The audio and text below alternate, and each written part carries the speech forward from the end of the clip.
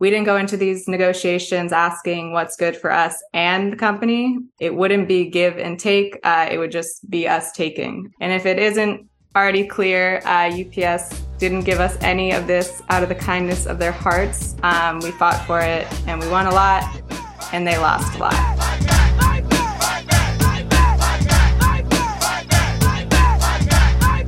Welcome to Fight Back Radio, production of fightbacknews.org, taking you to the heart of the people's struggle. I'm your host, Richard Berg, and today we're going to wrap up what's been a lot of our coverage on the Teamsters' battle with the United Parcel Service.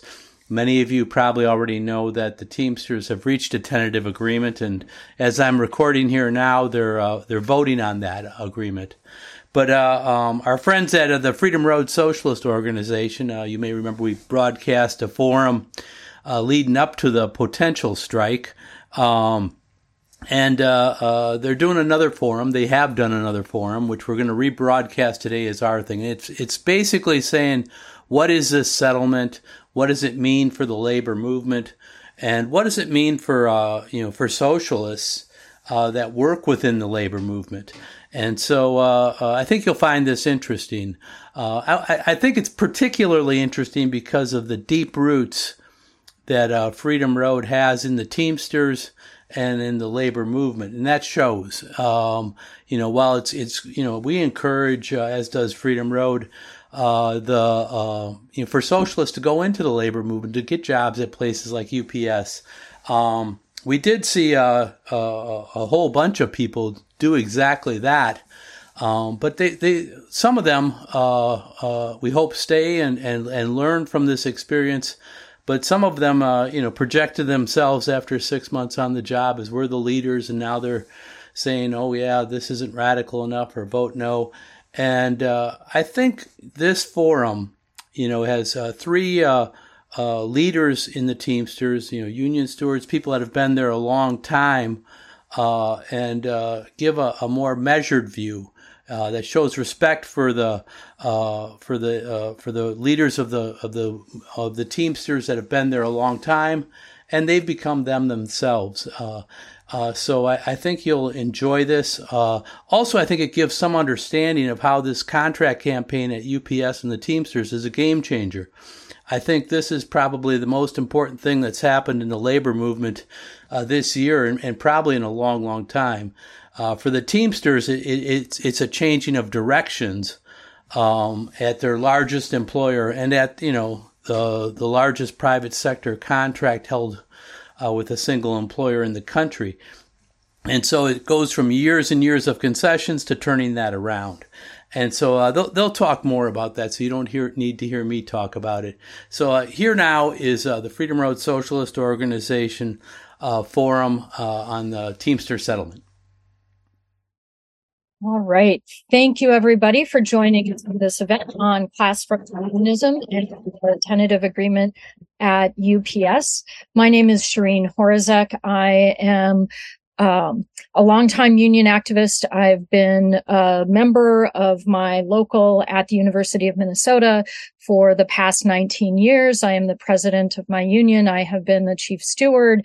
I have been the vice president for organizing, and I've led bargaining for probably the last 8 or 10 rounds of bargaining. In addition, though, a way that I don't often introduce myself, but in addition to being a trade union leader, I am also the chair of the Labor Commission of Freedom Road Socialist Organization, and I will be moderating the event tonight. We're going to be hearing from three Teamster rank and file leaders who work at UPS, who will be talking about the tentative agreement at UPS that was just reached with 240,000 workers represented under the contract. Members of Teamsters are voting through the 22nd on the tentative agreement. And we want to hear again from rank and file leaders with their perspective on the contract, as well as talking about what class struggle unionism is and what are the next steps moving forward. as I said, my name is Shireen Horzak. We'll be hearing from Jared Hamill, Jenny Beckenstein, and Bill Hernandez. The event will be about an hour long.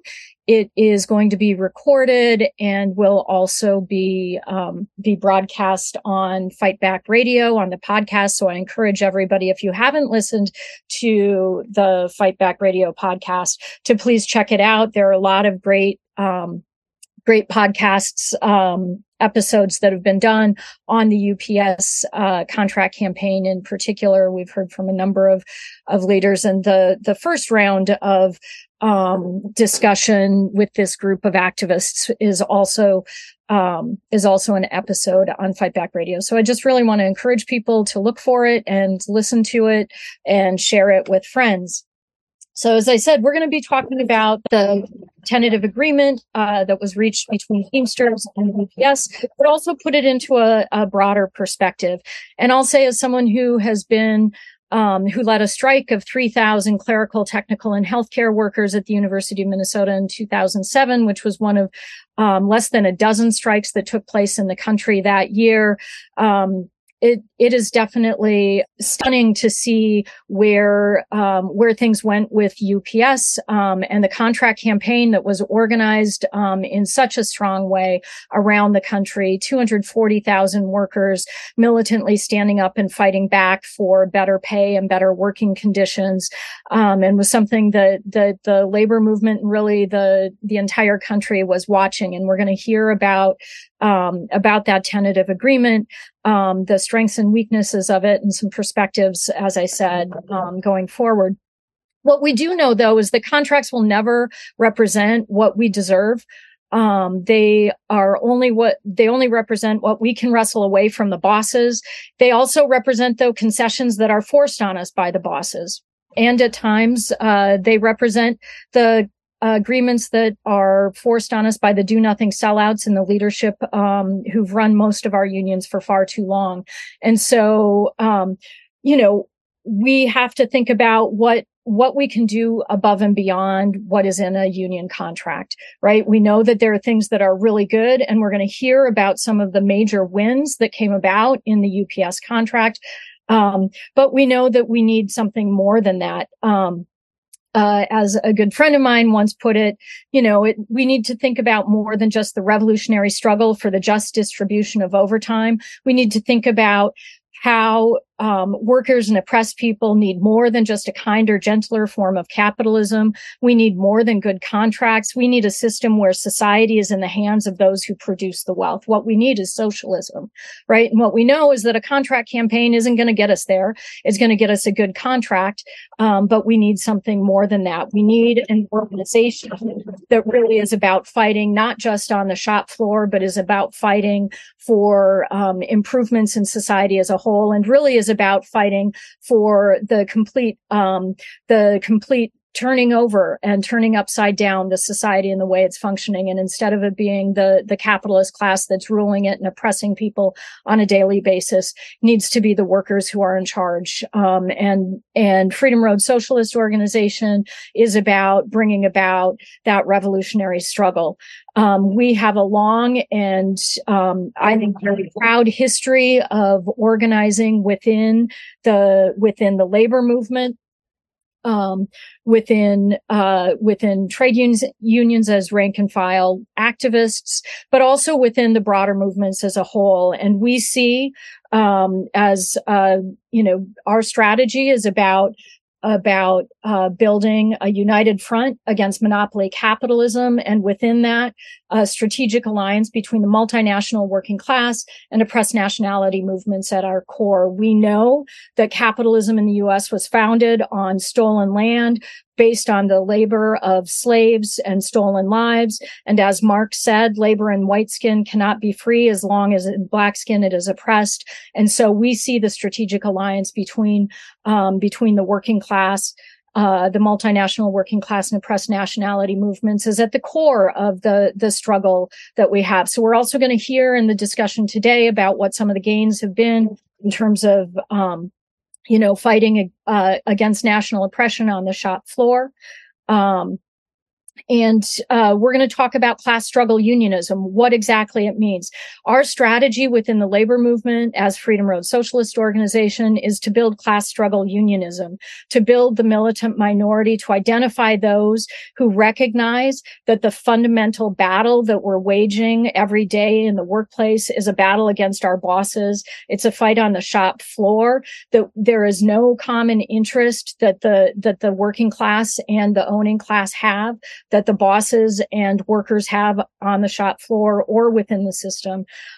We work every day to build those fights on the shop floor, and again, to fight the bosses, but not just fight the bosses. Sometimes we have to fight the union bureaucrats who want to go along to get along, who want to collaborate with the bosses, and sometimes we have to fight them. If they're willing to fight the boss, we'll stand beside them, but if they're not, we will fight them as well. And we want to identify the militant minority within the workplace that really recognizes the need to fight the system as a whole, not just fight for improvements in one workplace, but really to fight for improvements in society as a whole.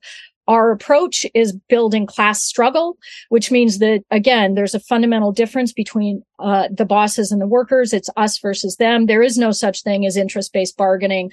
The contract we see as a temporary truce, and that's all it is. We have to fight every day to win all that can be won, to raise the consciousness of workers on the shop floor, and to build organization and win people over to socialism.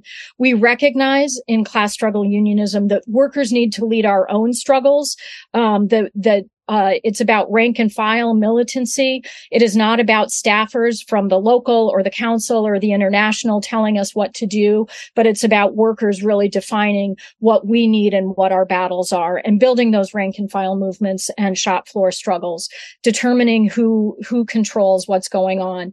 It's about union democracy. And again, it's about a class stance, that this is a bigger battle between labor and capital. Finally, our strategy within labor is to concentrate, which means that we need to work together to build a broader fight, to build a strategic approach, assess conditions, and work together in developing those fights. Again, winning all that can be won, to strike blows against the enemy and build organization and consciousness. This has been a long-term strategy for Freedom Road Socialist Organization.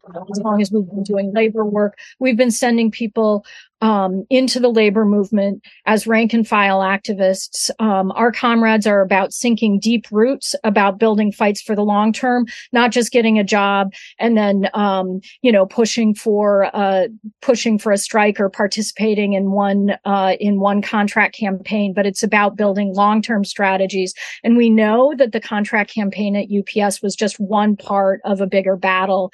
And our comrades who work at UPS are going to continue that fight long past this current contract campaign. And we really want to invite all of you, if you're not a part of the Socialist Organization, to consider joining us.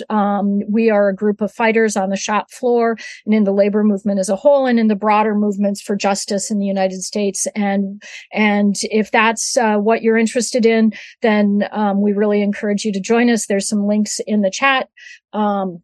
And with that, I'm going to turn it over to our speakers. Again, our first speaker is going to be Jared Hamill. He is a package car driver and elected Teamster shop steward in LA. He's worked at UPS for more than 11 years. He's also a member of Freedom Road Socialist Organization and is a part of our labor commission. When he's not organizing, he spends most of his time with his wife and daughter enjoying hiking and the outdoors. And so I'm going to turn it over to Jared, and then I'll introduce Jenny and Nico before they speak. So let's give a great welcome to Jared Hamill. Thank you, Shireen. And I'll just start with this. This will be my, I believe, fourth contract that I've gone through at UPS. I've been there over 11 years, so it's been a while. But I'll start with this is like after kind of the recent history is after weeks of practice picketing across the country, thousands of workers, poured into the streets outside their hubs, outside their gates.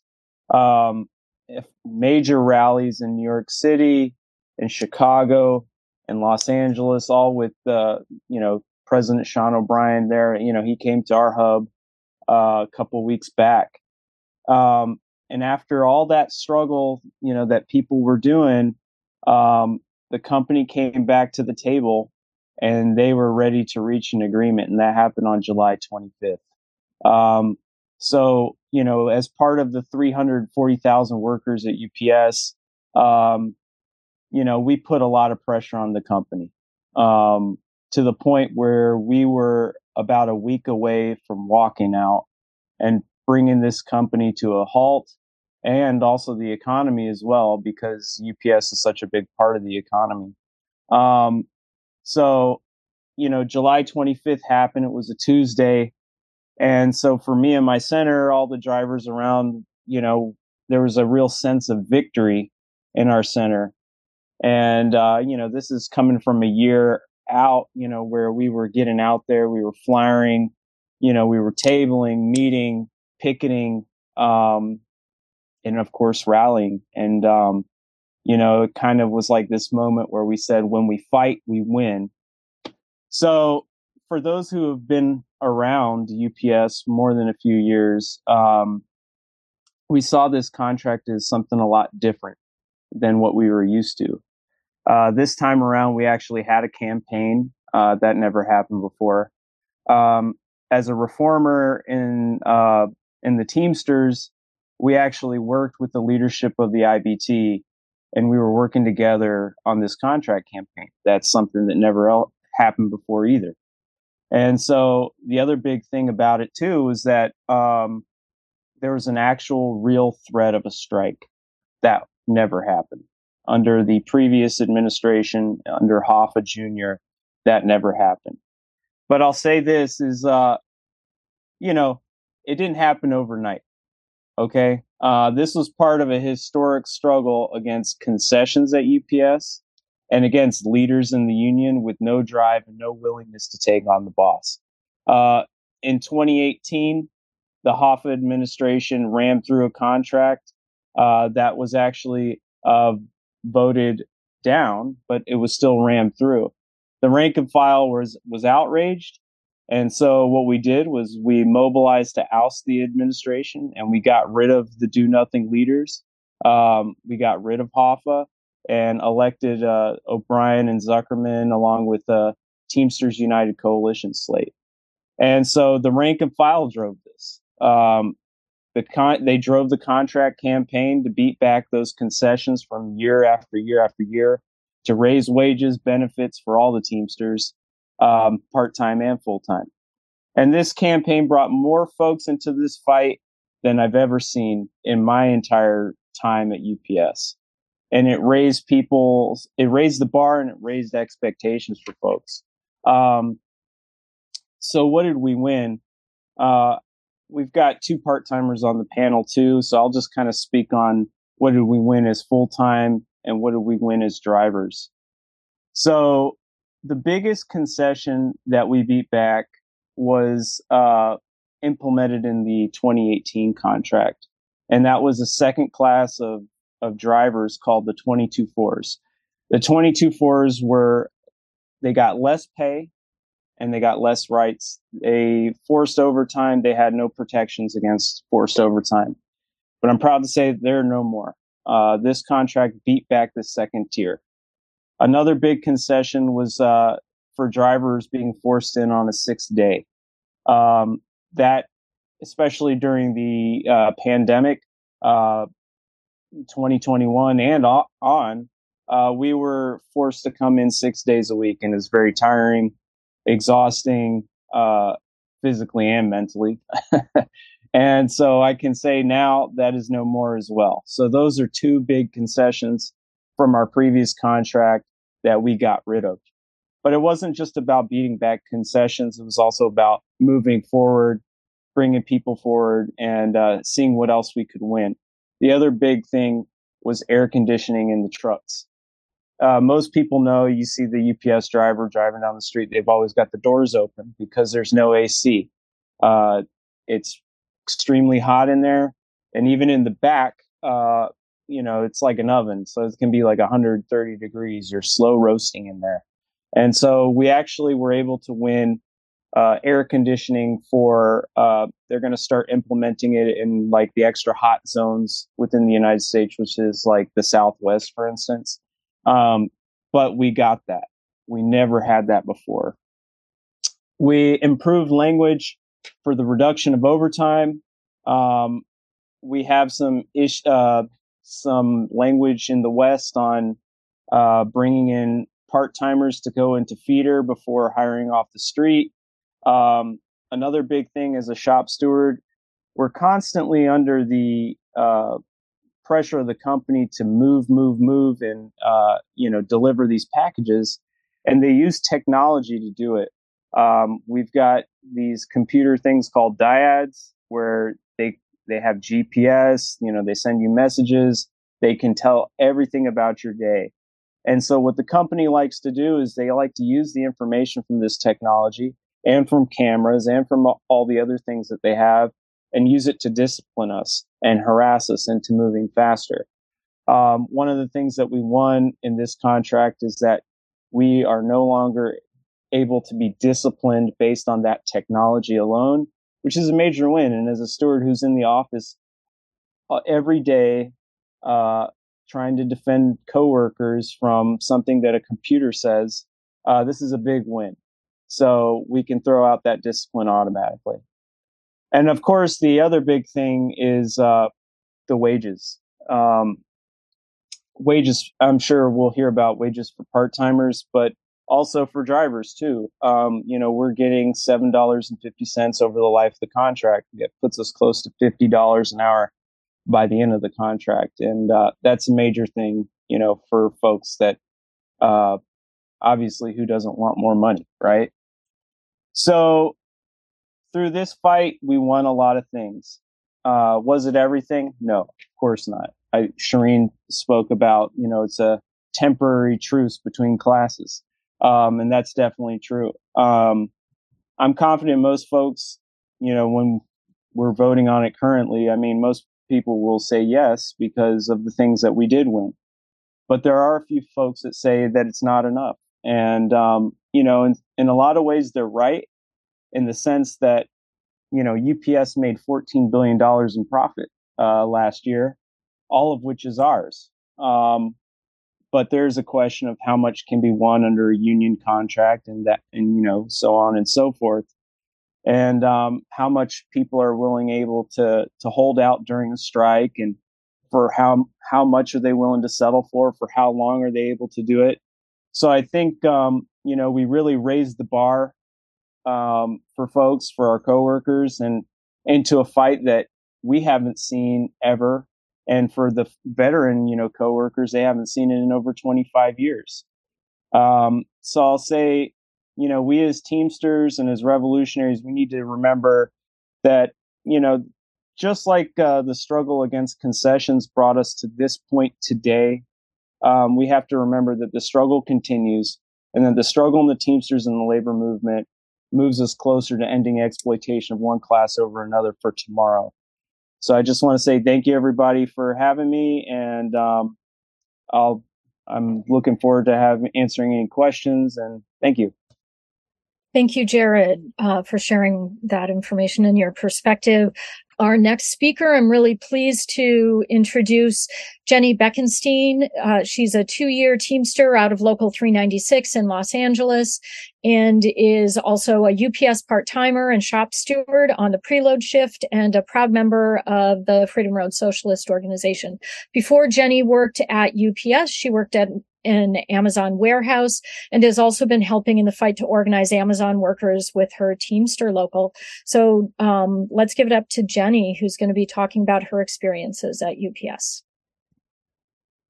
Thank you. Cool. Well, you both already took all my points. But yeah, I'm going to talk about the economic gains we won for part-timers.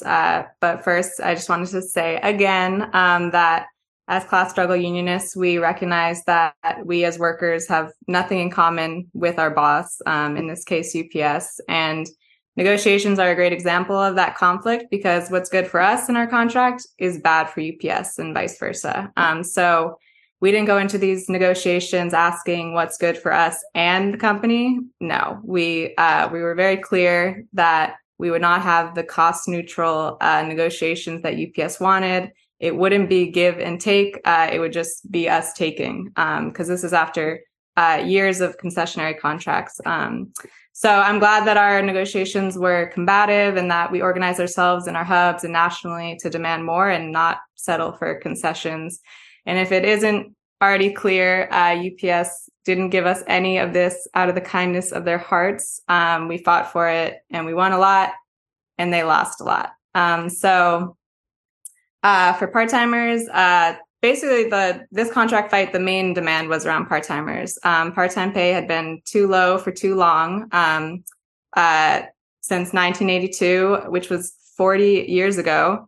Part-time pay had only increased by $7.25. So we were already starting from a bad place, where most part-timers were making minimum wage.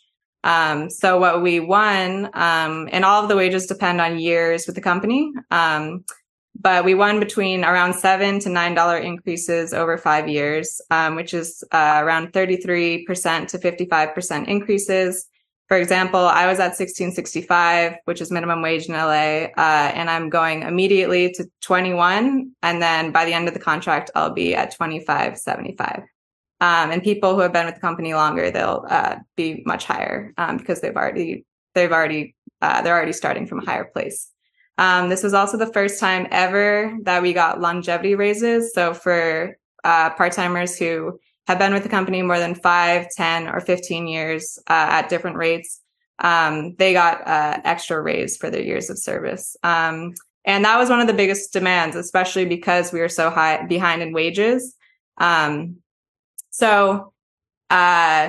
were definitely the largest raises, both in dollars and percentages ever. But we still do have a lot of catching up to do.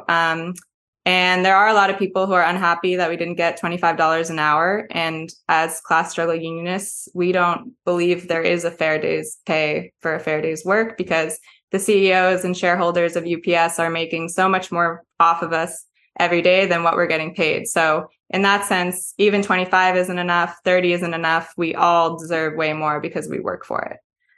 So while this may be the best contract UPS workers have ever gotten, and one of the best union contracts probably negotiated in the US, it doesn't mean that we aren't still being exploited as workers. A union contract could never eliminate exploitation under capitalism, because exploitation is the main feature of capitalism. It's what keeps the capitalists going, keeps them rich and powerful.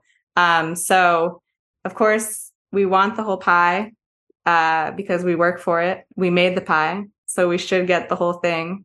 But we would need to overthrow capitalism in order to get that whole pie, which, if you're interested in doing that, we should talk later. But onwards to the other economic gains for part-timers, most importantly, we won more full-time jobs. So we can't survive off of part-time hours. We would need second and third jobs. So we want full-time jobs. We want the higher pay that comes with it, more job security, stable hours, stable schedule, which is good for parents and people who can't go driving for whatever reason. We want more inside full-time jobs. And again, the company benefits by having so many part-timers. With high turnover, we don't benefit from that. We want those full-time jobs for Teamsters. But in the meantime, there's still going to be a lot of part-timers at UPS. So another thing we won is the ability to do seasonal support work. So that means delivering packages out of our own cars at starting driver rate, which with like mileage reimbursement, insurance, all of that during the holidays.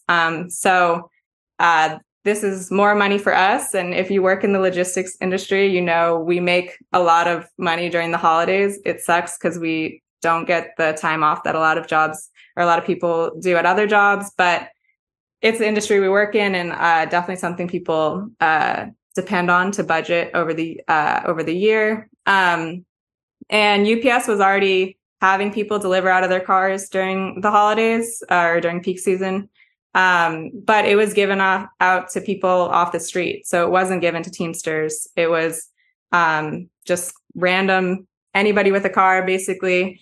And this was especially bad this year because that was people learning the routes and learning the methods of delivering, which this year would have meant those would have been the first people who would scab during our strike because they'd already be better at the job than someone who hadn't done it before. So that was a big issue. And it's not perfect. Like, we would just want more driver jobs, but at least that work is going to us now rather than people who aren't Teamsters.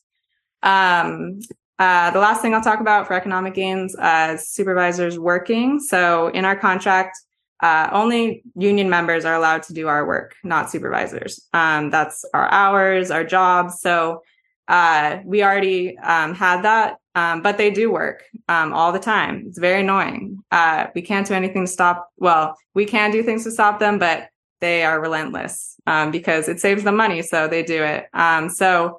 Now we have a higher penalty for it, which is 4 times whoever files the grievance pay for the amount of time that the supervisor works, which can be a lot of money. If the supervisor works for a whole day, that's 4 days of pay that we're asking for. So hopefully that gets them to stop working and either give us the hours or create more Teamster jobs. And if it doesn't, then at least we get like a higher penalty for it and get to get back at the company for it.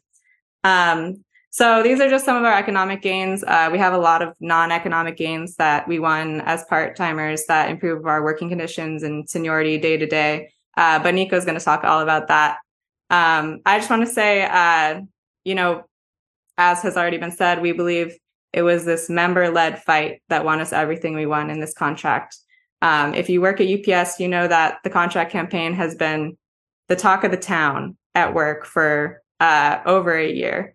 And as union activists, we always want as many people as possible to participate and take up any struggle, whether it be for an issue in our hub, like more fans or against harassment, or for something like this, like a larger contract fight that we just had. And we want to use tactics that actually work. So for the contract fight, obviously, we know our best tactic is a strike, or in our case, a credible strike threat. And our fight was on the shop floors across the country. And it was done mostly in front of management. It wasn't on Zoom. It wasn't on Facebook. It was at work through union huddles, parking lot meetings, actions, rallies, like the practice pickets, all to unite people around the issues we are fighting for. So that we would have that credible strike threat with members ready to hit the street August 1st. And I would say that we were ready. Through all of our activity, people were overwhelmingly ready to strike by July. People were preparing for it. People were actually excited for it. People were disappointed that we didn't end up striking. And even the company knew it because a few weeks into July, they started training our supervisors to become drivers in the case of a strike. So they were ready. The public and the media knew it and were blowing up about it.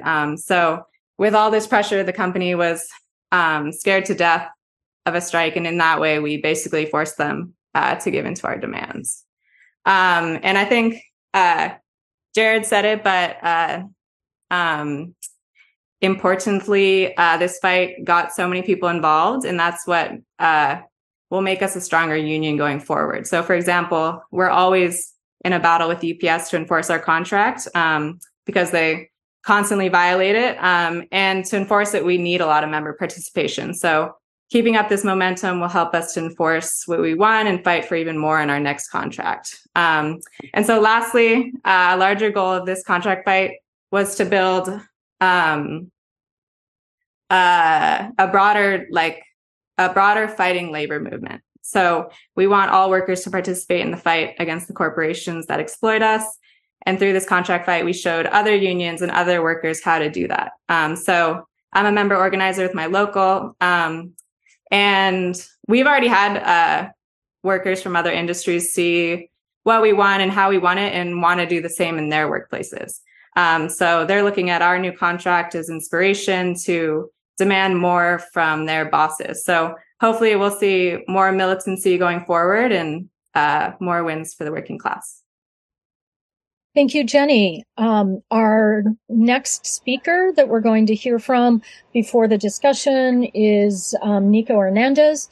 Nico is a part-time shifter and package cover driver in Jacksonville, Florida. He's worked at UPS for 3 years and has been involved in TDU and his local union since day one. He's the youngest elected member of the TDU steering committee and the only part-timer on that committee. He campaigned extensively for the 512 Teamsters United slate in Jacksonville to reform his local union, and later for the Oz slate to bring back militant unionism in the International, working on vacation and sleeping in his car to campaign all over Illinois in addition to campaigning in Jacksonville.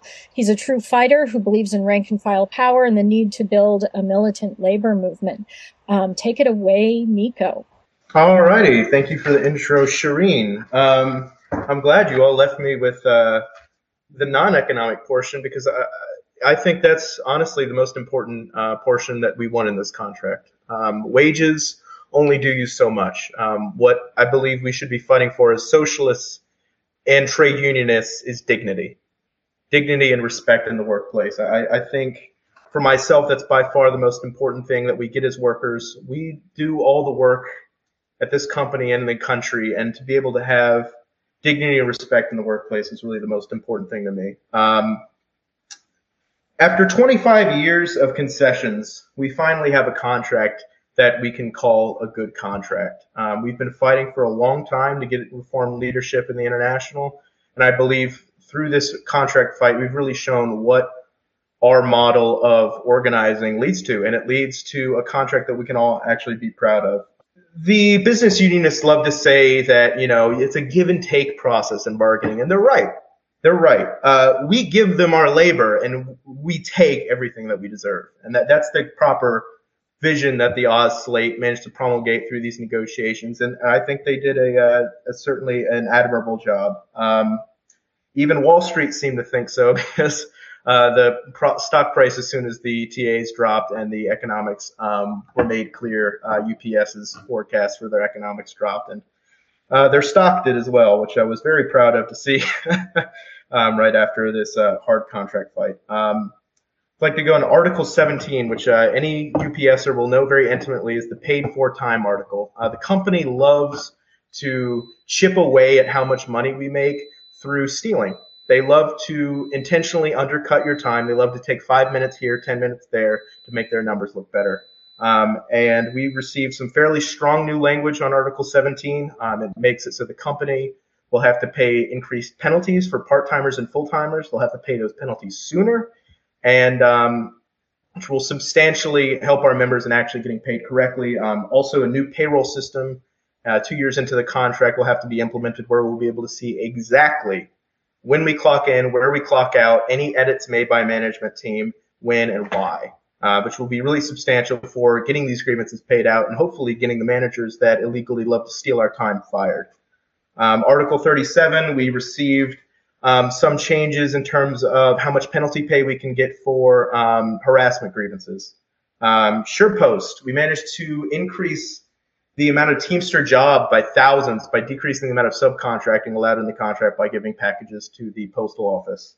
Subcontracting for feeder. Now, this is pretty substantial. We had this language negotiated in the 2018 contract where we allowed the company to create 2,000 new sleeper team jobs, and then after that, they were allowed to unlimitedly subcontract across the entire network, as long as those 2,000 jobs stayed in effect and as long as any feeder driver with more than 3 years of seniority is working.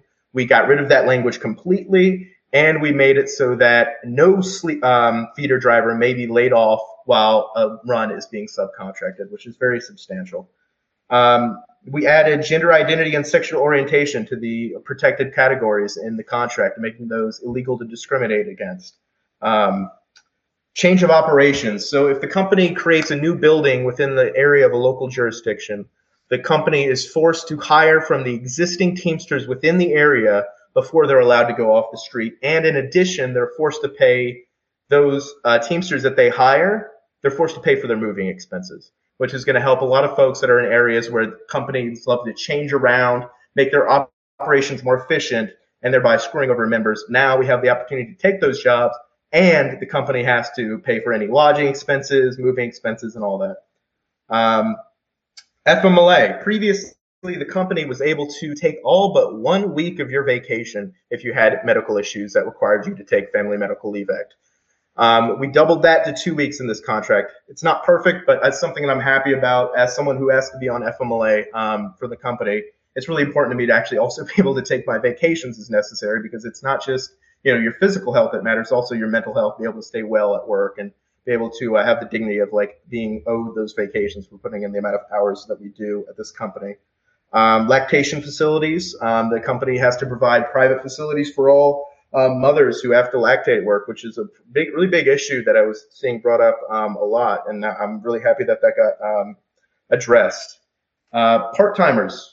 Now we get to transfer without having to pretend to go to college, which is wonderful. Previously, you had to sign up for college classes, and it was this whole rigmarole with transfer. It was nasty and unnecessary, and thankfully that language has changed. Now part-timers are allowed to transfer for any reason to any location with an open job. Supervisors. Now they have to wear, not only do they have to wear name tags, but they also have to wear their complete identification with their picture to make sure that they're not doing any funky stuff in regards to that. Something that's really important for me in the South. Lots of parts of the country have decent local unions. For me, we don't. Our local union loves to sell out to the company. They give them side deals all the time. And this new language in the national contract is really important to that. National language that only applies to the national contract, may be forwarded directly to the national grievance panel. That may not sound like much, but for us, who has been those in the South and those with regressive local unions, that's substantial. That means that national language will actually get enforced, as opposed to these sell-out side agreements that the sell-out local unions like to make with the company. So I'm really excited about that. Another one for us in this in right-to-work states, there's a new electronic member form that's going to be given to members at the point of application for hiring. So the idea of the union and the paperwork is all going to be simplified, creating less burden on local unions to have to sign up members every single week in, week out. Let's simplify that process a lot. This is the first time since the creation of the National Master Contract that we've received a new paid holiday. At least for us in the South, this is the very first time. MLK Day is now a paid holiday across the country. A very substantial change for those of us that respect the work of Dr. Martin Luther King. It's a really important day for workers as well. I think I've covered everything. Back to you, Shireen. All right. Thank you, Nico. And another shout out as well to Jenny and Jared for your contributions for the event tonight. We have a number of questions that have come up in the chat that we're going to dive into now. We've got a number of questions that have come up in the chat, some which have kind of specifically to do with some of the terms of the agreement, and some which have to do with kind of broader assessments and next steps. So I think what I'll do is go into the kind of the nitty gritty of the agreement first, and just if we could just answer these briefly and then look at the bigger picture. I think that would be great. And so, there's a question around the PVDs and SSDs, and whether or not kind of how that's going to work out. And is the agreement that was reached related to these a good thing, or is it a concession? How do y'all view that? So let's start with that question. I can start. Great. SSDs, I'm not sure what that is, but PVDs, that was a big issue going into the contract fight, was getting rid of PVDs, people delivering out of their personal vehicles. And then it's like a Honda Civic, somebody driving a Honda Civic and filling it full of, 30 packages or something like that. Anyways, the goal was to get rid of it, but I think that was one of those things that kind of came up short. And so obviously during peak season, the company hires like a bunch of people. Somebody said golf carts. I did golf cart I don't know, like 12 years ago or something like that. But anyways, over here in Los Angeles, we don't have golf carts. Thank God, get run over or something. But so the current language is it allows for people to be off the street. They can be used at delivering in their own personal vehicles, and they are not Teamsters. They're just temporary workers. So though we weren't able to get rid of the PVDs altogether, the language now coming forward is that it's offered to the part-time workforce first. So though I wouldn't consider it a concession because it's actually moving forward, but it is not elimination of PVDs altogether. So, Jenny or Nico, did you want to add to this, or should we move on to the next question? I'd just like to add a little bit. I mean, none of us are happy that PVDs they still exist. We all wanted to remove them this contract. Even O'Brien said in the two-man meetings that there was two things that we didn't get in negotiations that he really wanted. He wanted to shorten the progression, and he really wanted to get rid of PVDs. Did we win everything in this contract? No. To be frank, we didn't. Did we win everything that could be won? I believe we did. And we reversed so many years of just dog shit contracts, 25 years of concessions, and we made miraculous gains. I hate PVDs. I'll be honest with you. I can't stand them taking our work and bastardizing it into Uber Eats. But giving that work first to our already existing part-time workforce and allowing them to get the experience that they need to go out and become good delivery drivers, and building that system whereby the workers already are getting that experience necessary to go on and become package car drivers in the future, I think is a good win. It's not everything, but I'm happy that it's the way it is now as opposed to the way it was in 2018 through 2023. Right. We have another question as well regarding the fight for holidays, and I know that Nico mentioned this, that MLK is now a holiday.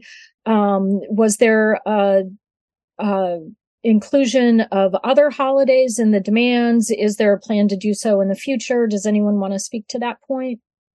I think going into this contract was the fight for Juneteenth and MLK. Obviously to express solidarity to our African American coworkers, and for Martin Luther King, who was in Teamsters represent a lot of sanitation workers as well. Our local has a lot of sanitation workers, and he was assassinated I believe a day after the sanitation strike in Memphis, if I recall correctly. It was a Teamster strike line. So something to honor his legacy, but also for all our coworkers who are oppressed at work. Was AFSCME. I'm sorry. So Shireen, I apologize. So I would say obviously it's a stepping stone, for other holidays as well. There's we've never, I can't recall the last time we've included an extra holiday. So it's something that, we could obviously use for, the next upcoming contracts. So I'll leave it at that. Right. Thank you, Jared. I have a question for Jenny from the chat. If you could speak to some of your experiences with gender-based discrimination at UPS, and if there were demands that came up within the contract fight related to this, and some of the benefits through a kind of gendered analysis. Sure. Yeah. We in our last webinar, we covered it more, so I didn't talk too much about it. But first off, just to say, every workplace has issues with gender discrimination in the U.S. And we deal with it just the same at UPS. Of course, it's a mostly male-dominated industry, especially at the driver level. So we won. Nico described it, the anti-gender discrimination clause, for whatever that is worth. Hopefully something, if anything comes up. And then also the breastfeeding, ability to breastfeed in a private space and on the clock during work. But for us as part-timers, or basically part-time pay, I would say is a women's issue, because there's a larger percentage of women who are part-timers at UPS than are drivers, for many reasons, mostly just because of the irregular scheduling and commitment of driving. It's very unpredictable. So if you're a single mom or any mom, and you have to take care of your kids at a certain time, it's really hard to go driving and be able to balance all of that. So the fact that part-timers were making so much less, and that the majority of the women were part-timers or are part-timers, that made the part-time pay a women's issue. And that's also why we wanted to fight for more part-time pay, and also more full-time inside jobs, because the inside jobs have a much more regular schedule. You know what time you're in and out. They actually kick you out after 8 hours, unlike drivers. So that could also be beneficial for women who are responsible for childcare in their families. Thank you, Jenny. We've had a number of questions that have come up about keeping up momentum following the contract campaign. And I want to ask our panelists to comment on that. But I want to also share a quote from Elizabeth Gurley Flynn about how you assess a strike. And though this wasn't a strike, it was a very militant contract campaign that took it right to the edge of a strike. And one of the things that Gurley Flynn, the rebel girl and revolutionary trade unionist, said was, "What is a labor victory? I maintain it as a twofold thing. Workers must gain economic advantage, but they must also gain revolutionary spirit in order to achieve a complete victory. For workers to gain a few more cents a day, a few minutes less a day, and go back to work with the same psychology, the same attitude towards society, is to have achieved a temporary gain and not a lasting victory." And so for Elizabeth Gurley Flynn, it was really about one of the most important things was about raising the consciousness of workers and raising the level of militancy. So it's not just about what are the concrete gains that might come about in any given contract, but how can you transform how people think about things? And so what I'd like to do is ask our panelists, like, there was clearly a lot of a momentum that was put forward, that was built during the contract campaign. How do you keep that going? I know from being in, both going out on strike, but also organizing contract campaigns, people get really motivated, and then you get the new contract and folks can kind of move back into just kind of the same old, same old. How do you ensure that the fight continues and that the people's consciousness actually does change going forward? What is your assessment on that? And I'll call on Jared first. Yeah, I think as leaders in the workplace, we have a responsibility to keep the momentum alive too. We've got a new contract coming in, and I think we know something's for sure, is that the company will violate it. The company will try and do whatever they can to bend the rules, break the rules, et cetera, et cetera. And so for those hard fought things that, we really care for, all sorts of things, we need to make sure that the contract is enforced. And we need to also be thinking too, is that, the folks that were really active during the campaign, we need to get them to step up and say, look, we need to enforce the contract. We need, them to abide by the thing that they signed too. And for other folks too, we want them to become stewards. We want them, to become workplace leaders as well. And so we just can't let that momentum die and, keep it going. Jenny, I'll call on you next to answer. Yeah, I mean, we didn't fight for this contract for nothing, because like Jared said, the company will violate it. Even with our concessionary contracts, they constantly violate the contract. It's a constant battle. And we do need people to help with it. if no one's active in your building, then the company is going to get away with a lot more. But if you have an active workforce and people who know the contract and are willing to like speak up and speak against any violations and continue that fight against the boss, I think that's how we keep people involved, because it's not like we fight for a year and then take 4 years off. Not at UPS. The struggle continues at UPS. The struggle never ends, because their UPS management is just, they're shameless in how they disrespect both the workforce and the contract that we fought for, or the contracts that we have. But that's just talking to people about that helps people, I think, people understand that because we see it every day. So I think just continuing to mobilize around different issues, whatever is going on, that's how we keep it up. And then in 4 years, we'll start all over for our next contract. Nico? Yeah, I'd just like to mention that a contract is only as good as its enforcement. If you have a contract that isn't enforced, you don't have a contract. The writing only gets you so far. And a union without membership involvement isn't a union. That's really our task, is to build the union on the shop floor and to enforce the contract that we have. If we don't do those two things, then this entire fight will have been for nothing. It's really important that we get people involved, we get people fighting, get people filing grievances, we get people marching on the boss, and we make sure that these wins that we won at the negotiating table don't get lost on the shop floor. All right. Thank you. We're going to wrap up in just a few minutes, but I want to, we've got a couple more questions here. How can we use these wins to organize Amazon? That was a large part of some of the messaging, especially early on, but throughout. How are people assessing it now?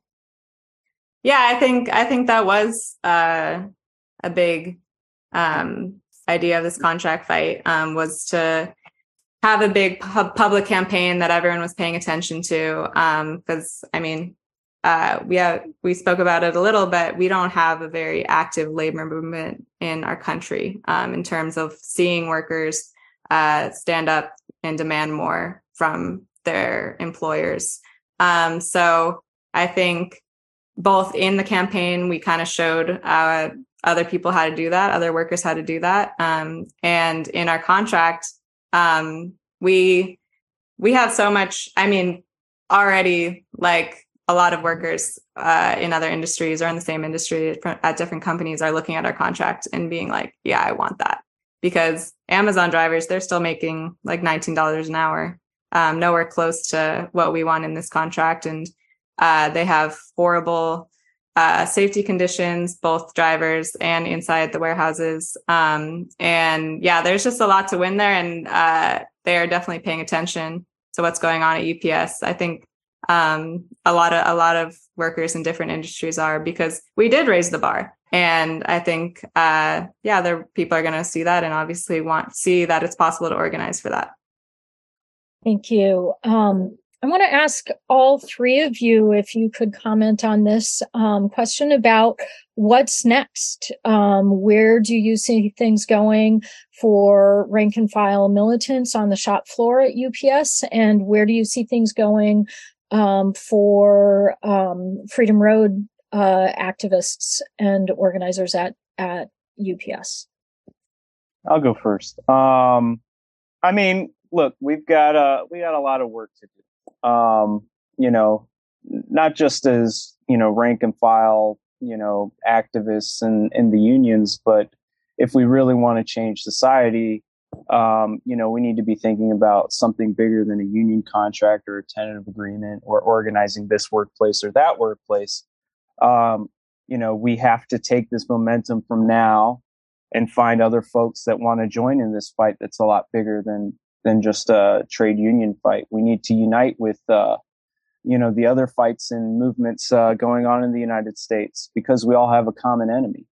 And so I think it's something to think about. Is we meet people on the shop floor and they're they get exposed to this struggle, and their eyes get open, their consciousness is raised, and we need to continue that and bring them forward.